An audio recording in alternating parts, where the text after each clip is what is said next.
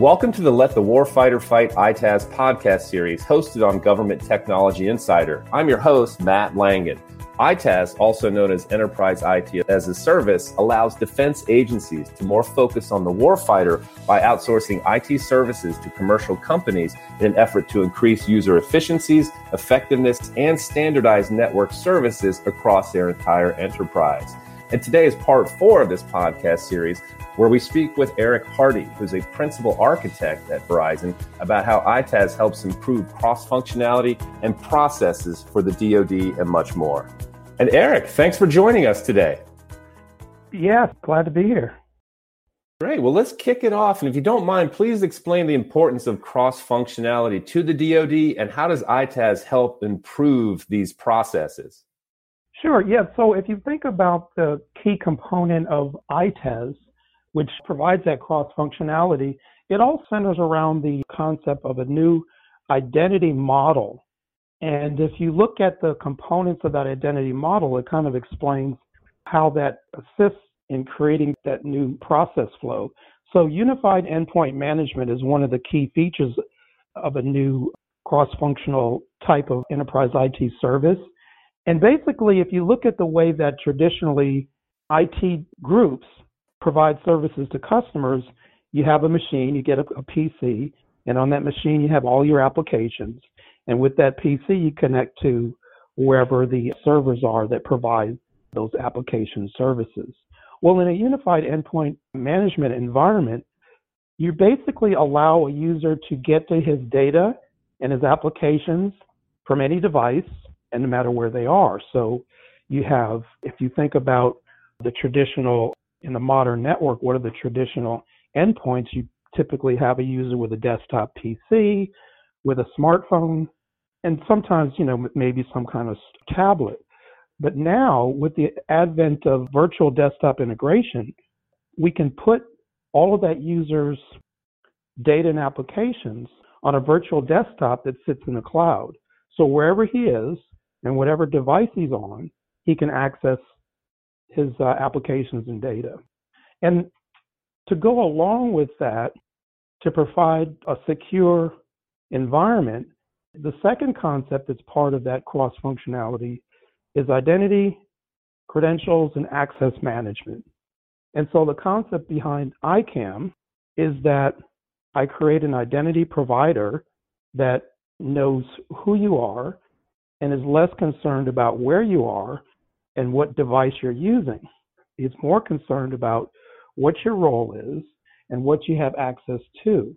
And so credentials is basically, we think of in the old days, you log in with a username and password, and then as it evolved, you start using things like smart cards as your credentials.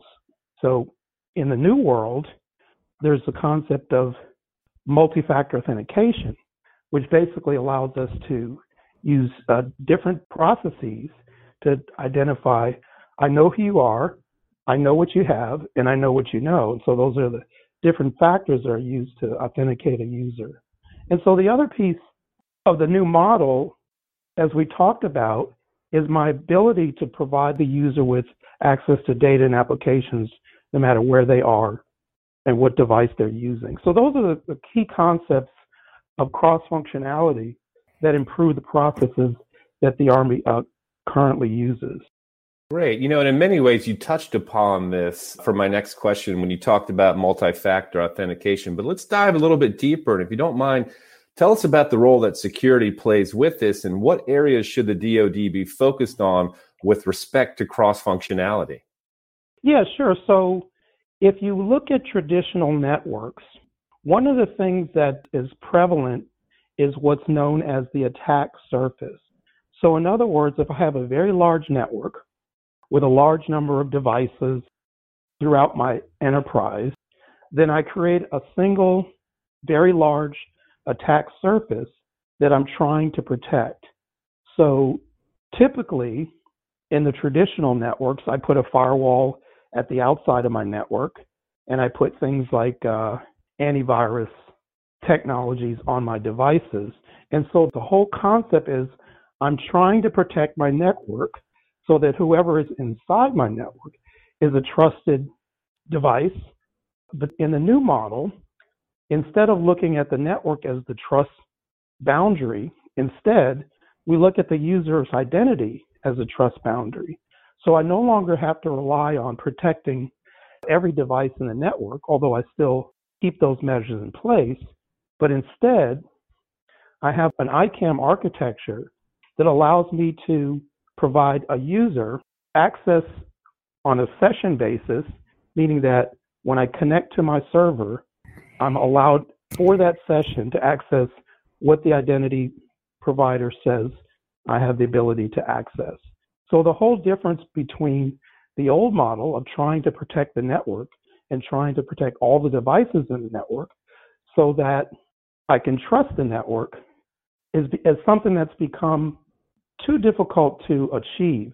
In other words, more and more types of devices have to be put onto the network to find new ways to block and discover threats. But what we've learned is that a typical hacker who's trying to compromise my network, the first thing he'll do is try to compromise my device, which is inside the network. So I send a user an email, they click on a link, and by clicking on that link, now the attacker basically has compromised that device. So now the attacker is inside my network. So I can no longer trust the network the way that I used to. So that's one of the biggest problems that I solved with the new security model. Okay, great. Now let's shift. If you don't mind, describe how EITaaS helps to eliminate segmentation using the as-a-service model, and how does this promote interoperability?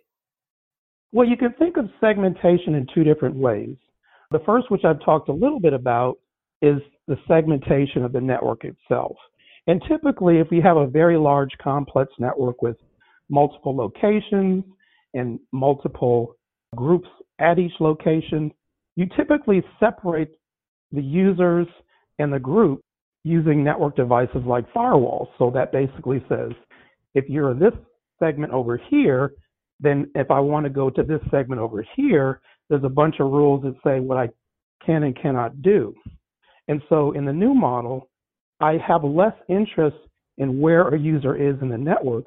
I'm only interested in, based on their role, what it is that they do, and therefore I provide them access to that information. But the other aspect of segmentation is organizations themselves.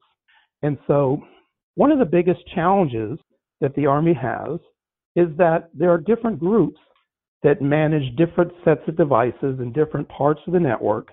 And sometimes they're not very effective in communicating with each other to troubleshoot issues, to improve performance, etc. So the concept of EITaaS is that I completely outsource the enterprise to a single provider. In that scenario, now the provider has full visibility of all of the enterprise itself and all of the groups that are part of that enterprise. And another big part of segmentation is most large enterprises, including the Army, have a very large partner ecosystem. Well, in the traditional model, it means that those partners are quote unquote outside of the network. And so I have to set up the same types of boundary protections to say, if you're a partner and you're on this network, I have to decide what I can allow you to do and what I can prevent you from doing. Well, in the new model, this is now based not on where they are, but what their role is. So I can sort of remove the artificial network boundaries. Okay, awesome. If you don't mind, can you give us an example of how the promise of better cross-functionality with EITaaS can help the DoD with their overall mission? So a good example is the DoD Traveler. So a user that sits on Fort Benning that travels to Fort Eustis typically has a government-furnished laptop. And so when they travel to the new location, there's a very cumbersome process to allow them to get access back to their applications and data at their original location. So in the new model, I don't treat a user at Fort Benning differently than I treat a user at Fort Eustis. Instead, I have a single enterprise environment where that user's identity provides the rules and the authentication and the authorization for them to access their data and their applications. So that's a huge paradigm shift for the DoD.